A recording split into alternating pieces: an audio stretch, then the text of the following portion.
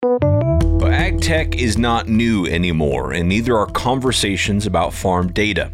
But with each new wave of innovation, the same old data problems seem to continue to rear their ugly heads. And I see all the people that's coming to my farm, whether they're trying to get me to sign up for a climate product or a sustainability, regenerative ag, the list goes on and on.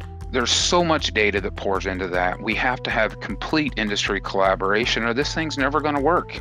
Jeremy Wilson is a farmer, an advocate for digital agriculture, and the executive vice president and COO of AgGateway. He's been thinking about and addressing these data issues for decades at various levels, including on the farm, in agribusiness, and in ag finance, and as an industry representative. He's realistic when it comes to the challenges involved, but he also continues to find reasons to be optimistic. We're in another changing generation here that's coming back to the farm that is going to make a difference. It's going to change. You look at the kids coming out of college now, they were born with a smartphone in one hand and a video game controller in the other one. And the other thing they're not afraid of is sharing data. That's another reason why I'm at AgGateway. When this group finally decides they need to share it all, I got to have the data standards and the framework behind it so we know what to do with it.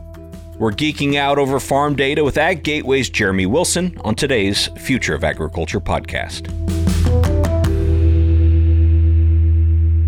Hello, fellow ag nerd. Thank you so much for joining me for another episode of the Future of Agriculture. My name is Tim Hamrich, and every week you and I get to hear from the founders, farmers, innovators, and investors, the people shaping the future of the ag industry. Really enjoyed the interview that I'm about to share with you here today. But before we do, I do want to thank our quarterly presenting sponsor for this quarter, which is Calgary Economic Development. What makes Calgary, Alberta, the engine of Canada's agriculture industry? Well, with direct access to a strong agricultural base, Calgary is a well-connected region with collaboration across geographic areas, industries, and research and training institutions. Calgary has experts in all things ag, including primary production, crop science, protein development, ag and food tech innovation, and animal health. It's also a hub for controlled environment agriculture, energy transition opportunities, and value-added food and beverage processing. Calgary is a hotspot for agri-food production and technology development, which is why multinational agribusiness leaders call the city home. In Calgary, they're leading the agribusiness revolution, and you are welcome to join. To do so, just visit calgaryagbusiness.com. You can learn more there. That's calgaryagbusiness.com. Go check it out. Thank you again to Calgary for supporting the Future of Agriculture podcast. All right, now back to today's episode with Jeremy Wilson of AgGateway. Jeremy's been a passionate advocate and catalyst for digital connectivity throughout his professional agriculture career, working within organizations serving farmers, including crop insurance, data collection and analysis, systems development, and field agronomy as a consultant for 3 decades.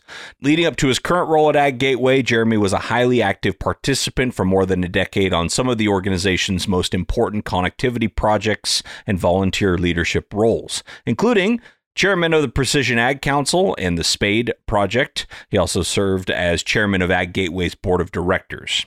Jeremy says other than ag data, his real passion is for farming, and he continues to operate the 800-acre family grain farm he was raised on near Olney, Illinois, which I understand is in the southeast part of the state.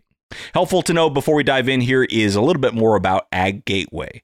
To try to sum it up, it's a global nonprofit organization whose members develop standards and other resources so that companies can rapidly access information. Another word for that would be data. They bring the industry together to strive towards cost savings from more efficient business processes, inventory management and traceability, interoperability in field operations, which we're going to talk most about, I think, today, and the ability to leverage data to increase profitability and sustainability throughout the agriculture value chain. I know that's a lot of jargon, but ultimately they are a nonprofit that brings together companies and other organizations into a global forum across different sectors of the industry. So these individuals and these companies can meet and work together to try to solve industry level digital challenges for agriculture and food and other related industries as well. The 200 member companies that make up the organization include ag retailers, distributors, manufacturers of equipment, seed, crop nutrition, crop protection, etc., grain and feed companies, precision ag providers, specialty chemical providers, and software and data service providers. And I'm sure that's not a comprehensive list. There's probably even more. So this is important work that really could have an impact on the future of agriculture. And I'm excited to dive into this further with Jeremy on today's episode. I'll go ahead and just drop you into the conversation now, where he's explaining why, after many years working in various aspects of the industry, he decided to join AgGateway in his current capacity. Well, I've been a volunteer with AgGateway since about 2010, 2011. And at that time, coming out of Precision Ag, we had mountains of data that we were collecting from field computers, from farm management information systems. And in my own operation, I was running probably 3 to 4 pieces of software to be able to interpret all that data and make decisions.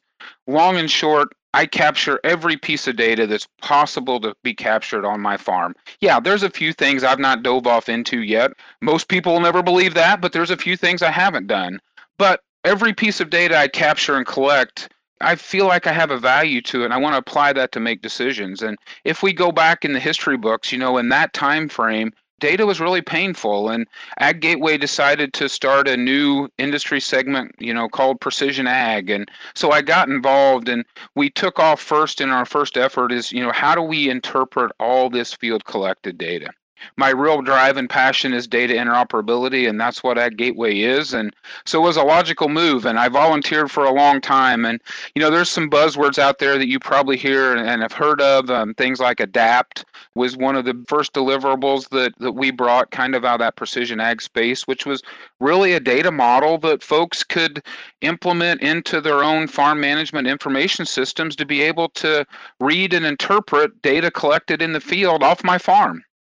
And, we have grown from that now, but, the real thing that brought me this organization is not only what they were doing in precision ag, but all the work they had done in ag retail and streamlining processes. So when I stood with my agronomist and I said I wanted to order hybrid XYZ, it was an automated process to get that order placed, get that seed brought into that ag retailer, but then more importantly, get it delivered to me in a timely fashion to eliminate all this multiple data entry. And, I saw all the work that they were doing there, and it's like, I got to be a part of this. Now, I don't want you to pretend for a minute we're done. We still have plenty of work to do, but, that's what drug me there the first time, Tim. Yeah, and a lot of the problems you're describing, there are several companies that will come onto a podcast like this and say, this is what we're doing, and describe exactly that problem you're talking about. How do you all determine which of those problems should be approached by AgGateway, which is a membership-driven organization of those companies, and which should be kind of attacked by the individual companies themselves? It's really member-driven, Tim. So, we have a process where we have what we call a quote-unquote meetup, where we sit down and talk about all the possible things that we could possibly work on, or we talk about a specific problem. One of the very best examples I got, gosh, I hate to even say the year now, but I'm going to say 6-7 years ago, there was about 3 of us as volunteers that felt like this whole field boundary issue, I'm not going to call it wasn't a problem, but it was an issue because we had, at that time, even 7 years ago, we had multiple shapes or GIS expressions of the same piece of real estate. And I'll never forget the 3 of us kind of locked ourselves in a room and we worked at this for probably 3 months. And we went to our annual conference in November, and the 3 of us stood up front and introduced all this work we had done. And we had this concept and we thought how it would go. And literally, Tim, they laughed us out of the room. No ifs, no ands, no buts. Matter of fact, I got drug off in the hallway more times than you can count and kind of got a finger put in my face and said, hey, we got that figured out. You just leave this alone. You just back away from this. And so we did. And so, we fast forward then, I'm going to say a couple years after that, the 3 of us were still friends, and we're like, we're going to try again. And we kind of floated in a small group. And once again, the finger pointing come back and said, thou shalt not. And then we come to our annual conference 21, I believe. And I wasn't on staff at that point. I was still a member volunteer, but I just got a lot of emails from folks saying, you know what, Jeremy, maybe we were wrong 8 years ago. Would you bring this back, and would you float the idea one more time? And so I went and drug out all those notes. My 2 friends, I pinged them, and I'm like, all right, guys, we're we're going to do it again. And he's like, no, we're not. And I said, all right. I said, well, I'm going to. And so we brought it back and literally had a standing room only crowd of people that said, you know what, yeah, we got to figure this out. And so, that was in, I think, 21. So in 22, we put a little more effort to it. I kind of let it rest a little bit and let people think about it. And, right now we probably have a group of 15 to 20 people that are meeting regularly to begin to define, things like field boundaries. And we're not even to the tip of the iceberg yet. I mean, we got to do a lot of work around, there was absolutely no definition or industry of what was a field boundary. I mean, everyone thought they knew what it was, but that's how we do it. It comes by our members agreeing that, yeah, this is a problem we need to work on. And that's what we focus on. And that's how we choose what we work on, is what the members see the value in us committing our time to. Yeah, let's keep on this field boundary example, because I think it's a good one. First of all, what's more fundamental than defining what a field is, right? Where a field is the work you're doing, is it to try to standardize the data, data standardization in which everyone who's a part of AgGateway agrees that this is how we're going to define a field boundary? That's our first step. And I wish you could have been at the meeting where we first tried to define what a field was. That was a struggle in and of itself. We got there rather quickly. And then I think the reason that we've got so much interest and why we got to define it is to where our industry is moving and the pace that it's moving there. And so, I mean, Jeremy has his utopia of where he wants this to go, but the members have to tell us where they really want it to go. But our first real step in this is, defining some key data elements that are going to be critical that we need to share. I don't even want to touch geometry yet, because that's an area that we've kind of left alone because it has its own struggles in and of itself. But if we can define, what is a field, and we've actually moved to the point is there's probably going to ultimately be more than one field shape that represents that boundary. And how do we put terms and definitions around that so that maybe there is some overarching shape that might be how Jeremy Wilson farms that farm, but there's very logical reasons why there's other shapes that exist, whether it be like for reporting purposes, maybe it's for just this season. And probably we're going to call on some of the other work that we've done in the past in some data linking, where we link multiple pieces of data back into a single identifier so we know where it all come from. I think in the end that may be where it ends up, Tim, but we just had to first define some things, because I can tell you, if you look at my own farm, I can show you some GIS software right now. I probably have at least 7 representations of the same piece of real estate that I've farmed for the last 35 years. And how do we solve that problem? Because if you're going to supply a recommendation to me, I don't care what it's for, whether it's seed, fertilizer, chemical, when I pull into that piece of equipment, I have to have the right representation of that piece of real estate I'm about to apply a product to, or it doesn't work. Okay, so this is such a perfect example. I'm really glad you led with this, Jeremy, because, yeah, this is really hitting on 2 of the biggest observations I've had, which is, number one, everybody, when they talk about the industry, they will talk about the interoperability challenges and the data integration challenges and how it's a big deal. And then you get them in a room one-on-one and you say, okay, well, here, let's standardize field boundary. They'll say, well, we already got that figured out. Here is how we do field boundaries, and it is the right way to do field boundaries. And then it's like, okay, well, I can see why we have a problem, and I'm sorry to tell you, you're part of it, right? Because you're not kind of willing to create these standards, because if everyone believes they're doing it right, you kind of can't get there. So I guess the next question is, this seems like it's not so much a technical problem as it is a collaboration problem. And is that the primary, issue that AgGateway needs to address? That's exactly what we try to address, is that collaboration. You know what? We're not going to win them all. Sorry. That's just the way it goes. I mean, there are some things that we have attempted, and we can get the collaboration, but we get to a point and says, all right, we can't go any further because of, I'm not even going to pick a reason. There's a number of them. But what we do is our organization provides that spot where we can all come together. I like to say in 2010, 2011, when all the precision ag companies got together, I attended my first AA meeting for precision ag ever. I mean, literally every company I was friends with raised their hand and said, yeah, we have a problem. And so that's what exactly we're trying to do, because I'm trying not to prognosticate here, but when I hear all the people and I see all the people that's coming to my farm, whether they're trying to get me to sign up for a climate product or sustainability, regenerative ag, the list goes on and on.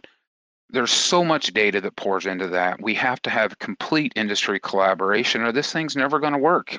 And at the end of the day, maybe I'm getting old, Tim. I don't know. 20 years ago, I didn't care if it took me 47 button clicks to do what I needed to do. I was going to do it anyway. Maybe I'm getting old. You know what? I want to farm. I want my data to be collected. And if it needs to go to somebody for something else, they better just understand how to read it. And that's what AgGateway does, is let us come together. Let's standardize some of this very core pieces that everybody's going to use. Another example, I hate to inject something else while we're passionately talking about field boundaries, but if I think about the work we're doing in MODIS or the soil sampling standards right now, that's been out there for a number of years. AgGateway didn't develop it. Another group of people did. It was brought to AgGateway, and now we're doing version 2.0 of that. And that's another critical thing to me, not only as a grower, but as an ag retailer. Soil testing is a big deal to me. And when we combine what we've done with MODIS 2.0 and soil testing, and we add that on top of what field boundary work is going on, when we get these two things hammered out, we haven't solved all the problems, but boy, we put two big check marks out there that's been really a pain point, for me as a grower, or when I was Jeremy Wilson, the ag retailer and agronomist, trying to do business with 37 different farmers. Right. As you think back to the work that AgGateway has done in the past, and maybe you've already mentioned it, but we'll just put it in this context of, what comes to mind as the biggest wins as far as, really facilitating that collaboration and maybe redirecting what could have been a train going off the track, so to speak? So there's really been, I'm going to say three. One of the very early things that AgGateway did was around some of these CHIMI standards where it really streamlined ordering and receiving end product from ag retailers. So, the manufacturers jumped on board. We brought forward this G10 concept that lives, which is the Global Trade Identification Number. We brought forward the AGIS database, which is the Ag Industry Identification System that stores all that data. That is like probably the first piece that kind of brought them together. We took the next step when we went into seed, and we had a seed connectivity project that spanned at least two projects. I don't remember if it was two or three, where we streamlined that process of ordering seed. Those were the first two that kind of brought all those people together and was kind of like the proof that the precision ag folks needed to say, hey, look, competitors can sit in a room and realize there's foundational things in data that we all need to share, and how can we solve this problem? The next step, without question, was the adapt work that I briefly mentioned, of now having the ability, if you want to deploy that data model in your software, you can license a plugin from any of the major OEMs, and that data comes into your system. And so I think it's really those three and we needed the chemical standards to get the seed people there, and we needed both of them to bring the precision ag people there. So I really hate to pick just one, because it was kind of a group that brought them all together. And, from all that's grown out into the PALE standards, which is around irrigation, so that, we can automate some of these irrigation processes. And, that's going to be critical too when we think about all these new things and, how much water am I using, how much energy I'm using, it all flows into that. And, we've just kind of grown on that. But I think those three were kind of like the first things that kind of got people to realize that, yeah, this can work. Mm-hmm. And when new members are signing on to AgGateway, what are they signing up for exactly? Are they committing to collaboration? What's sort of the sales pitch to them and the value proposition that they're seeing? And then what are they giving up in return?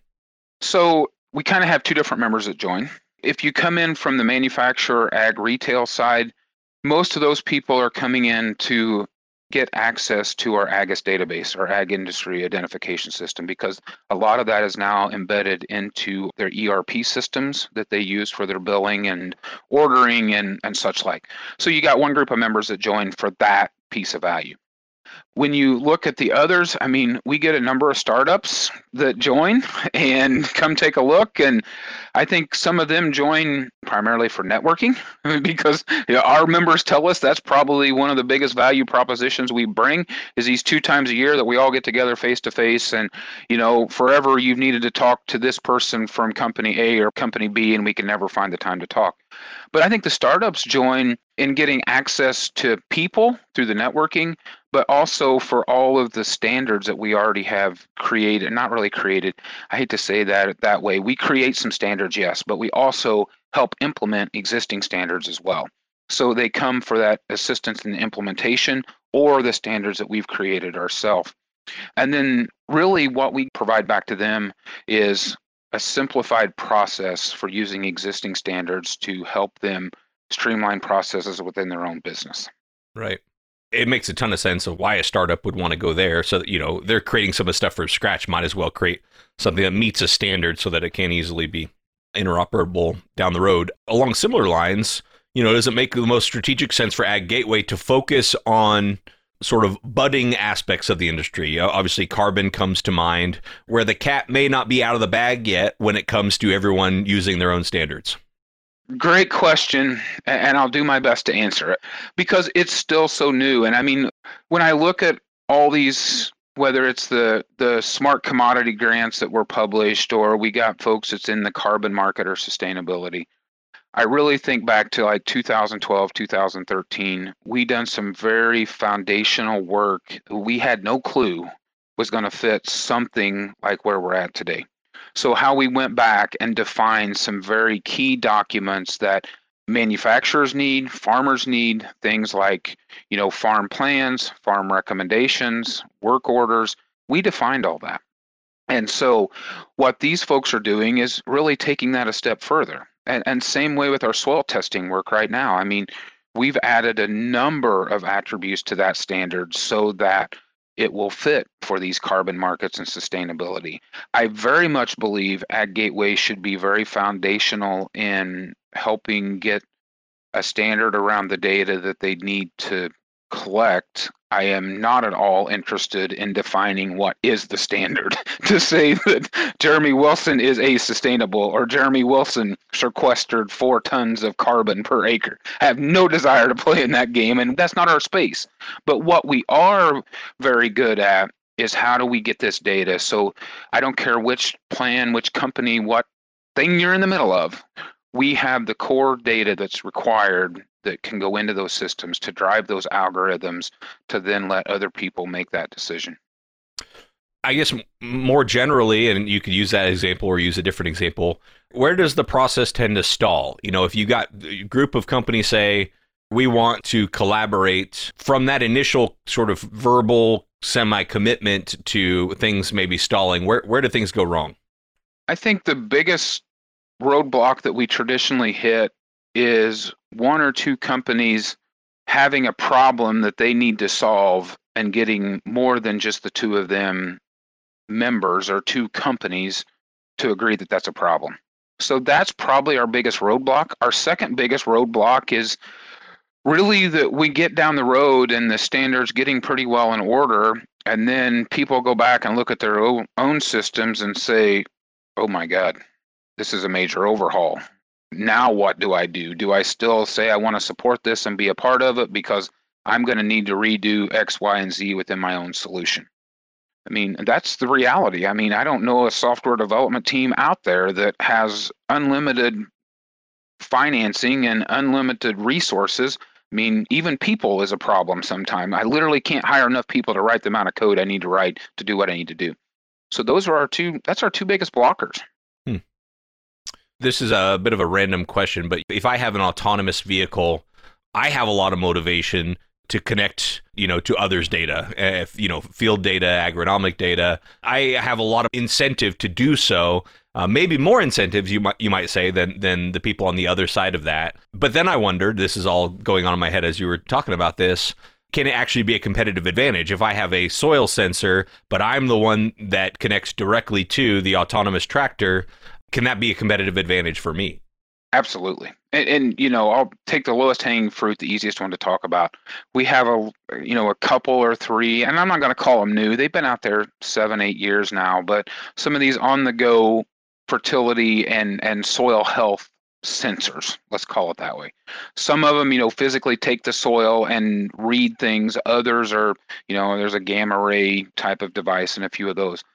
I think absolutely there is a marriage between that technology and the machine control and product application that we just haven't figured out. And it may be the process time is too long for it to be on the go, but I can't help but to think we're going to figure out these algorithms as we get more data from these sensors, and then how do we drive those. And this may not be the place to inject it, but I said I was hanging up my working career and going home the day I could spread my dry fertilizer, 5 minutes after my combine went through the field.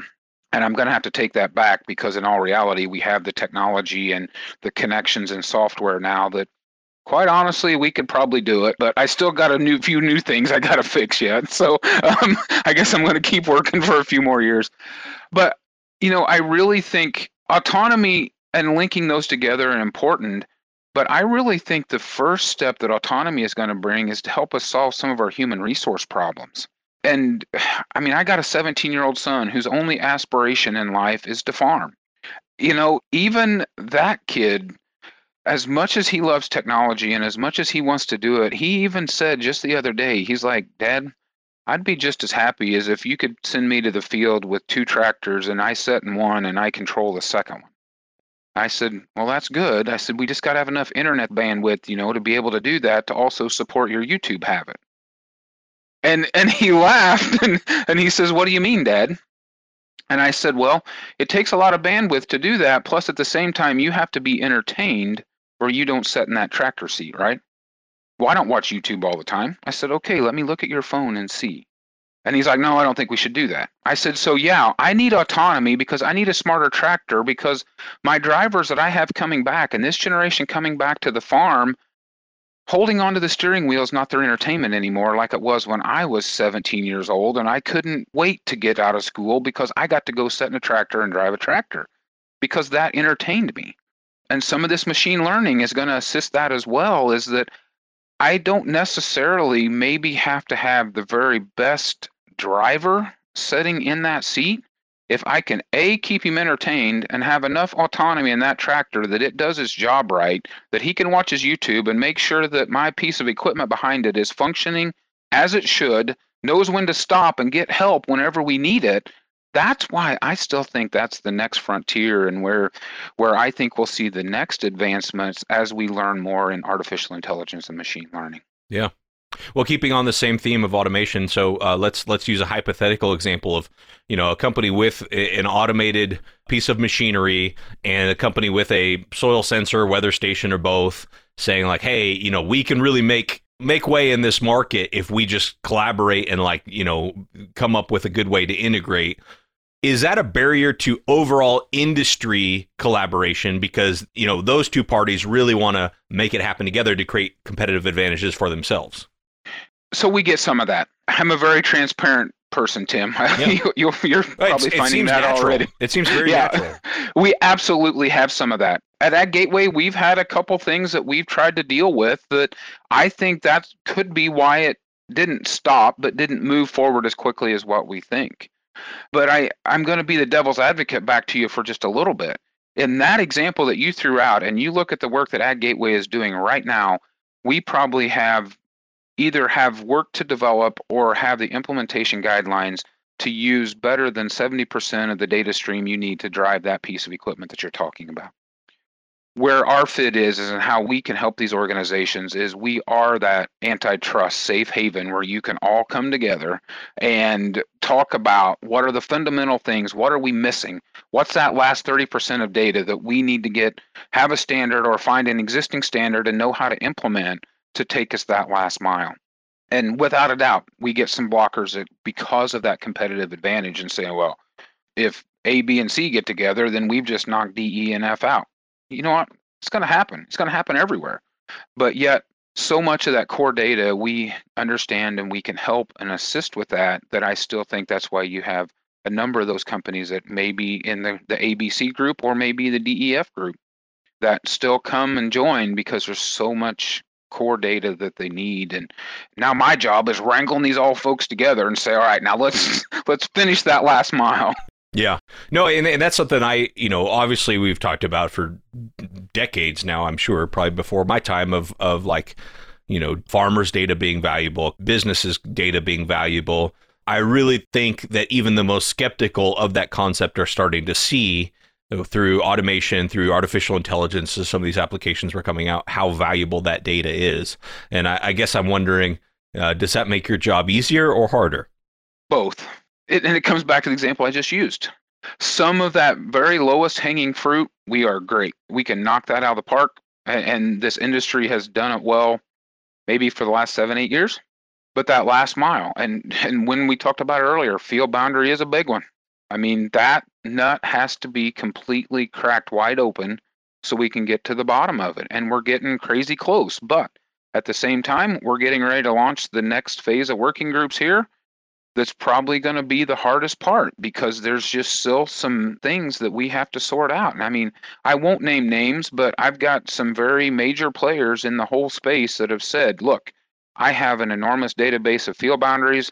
I'm in with you, Jeremy. I'll help you. I'll help you solve this problem. And, if we get 3 or 4 of them to continue to follow through like they verbally committed, we can bust this nut wide open. And then, man, that's when I get excited because now, and I've listened to a couple of your podcasts of people that's got new services and new things that they're offering. I just cringe when I think about the fact if I pick up the phone and call them and they need my field boundaries, how in the world am I going to get it to them? And are they going to be right? Yeah, I have a set that I want them to operate off on, but is there any chance they're going to come in the way I need them to come in? And am I going to be able to look at product or service that they're wanting to offer? And I mean, that is the thing I'm going to fix. I mean, I may die trying, but I ain't going to give up easy. Yeah, no, I think this is really fascinating, but also really, really practical because ultimately what you're trying to do, and actually what everybody's trying to do, is benefit the farmer or the agribusiness or whoever downstream is using, wanting this data. And it gets messy, right? In the middle of like, well, if our company just gets 100% of market share, we can make it really easy, but that's just not realistic. And in a lot of cases, we've seen the last couple of years, companies do go out of business in this industry.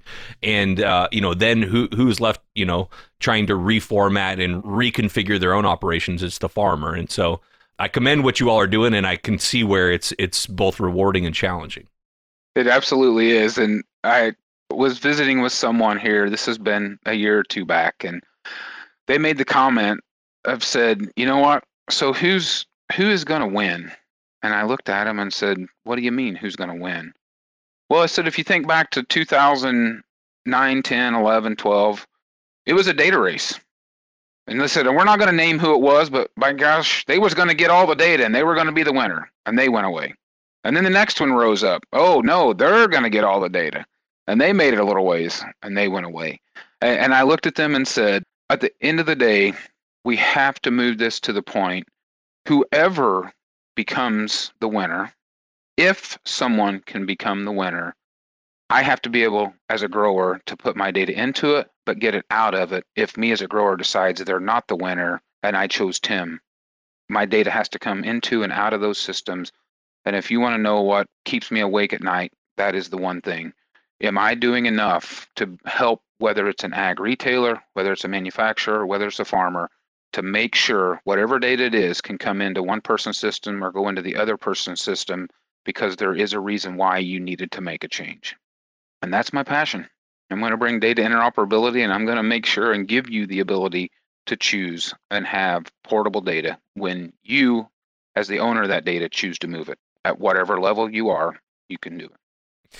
Well, I just was going to switch gears here just for the last few minutes and wanted to tap into your background, with decades in precision agriculture to just, I've heard two different schools of thought, one of which is like, well, precision agriculture, that's just the standard now, that's just farming.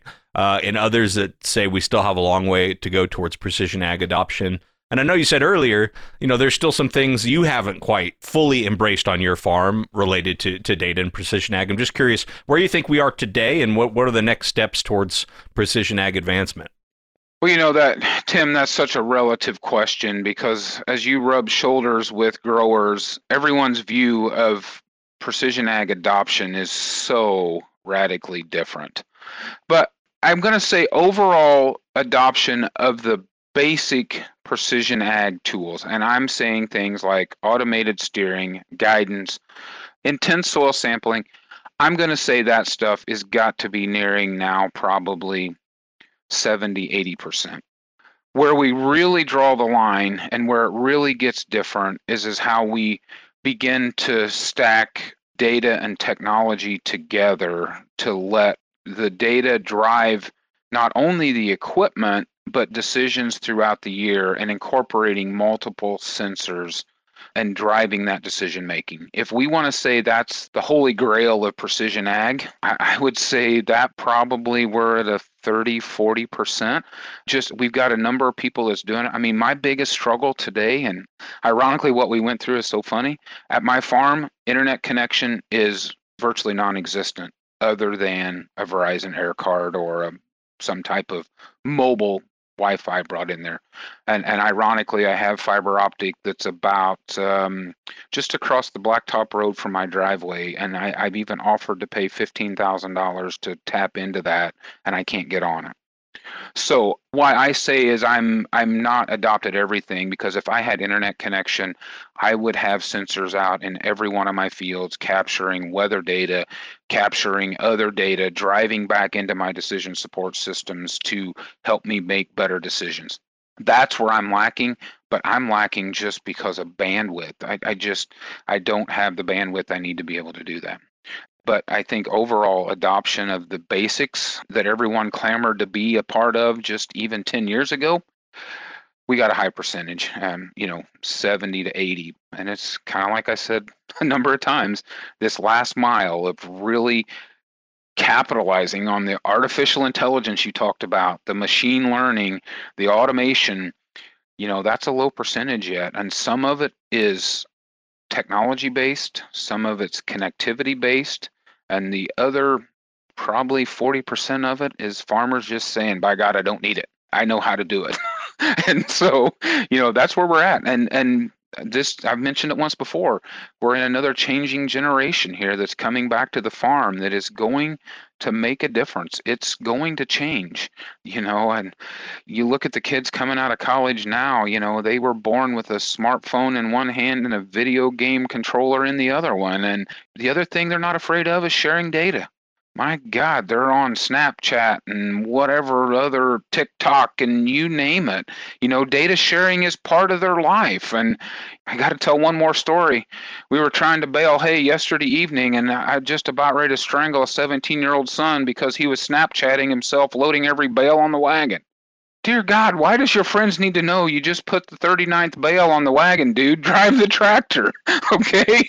So, it's a new generation, and it's going to change, and they're going to, this data sharing is part of their life, and we got a generation right now that says, oh, by God, no, it's mine, and that's going to change it all, and, that's another reason why I'm at AgGateway. When this group finally decides they need to share it all, I got to have the data standards and the framework behind it so we know what to do with it. All right, well, on that note, I think we will wrap up today's episode. Thank you so much to Jeremy Wilson for being on the show. Really appreciated his passion, his enthusiasm, and really his ability to speak to ag data from so many different viewpoints, from farmer to somebody who's worked in ag retail, different areas of ag business, and of course now on behalf of the industry with AgGateway. Highly encourage you to go learn more about what they're doing at AgGateway. You can do so just at aggateway.org. And if your company is not a member, I think you should really consider it. This is really important work that I think does need to happen at sort of the pre-competitive level, if you will. And it's going to take collaboration, just like you heard Jeremy say. It's not always the technical issues that are holding ag tech and innovation back. A lot of times It's the collaboration issues, the people issues, and trying to get those incentives aligned so that everybody wants to do what's best for the industry, and the overall impact is really, really important work. So thank you, Jeremy, for sharing it. Go check out AgGateway.org. Thank you so much to Calgary Economic Development for being our quarterly presenting sponsor. And last but certainly not least, thank you for your time and your attention. I don't take it lightly. I'll be back next week with another story of ag innovation.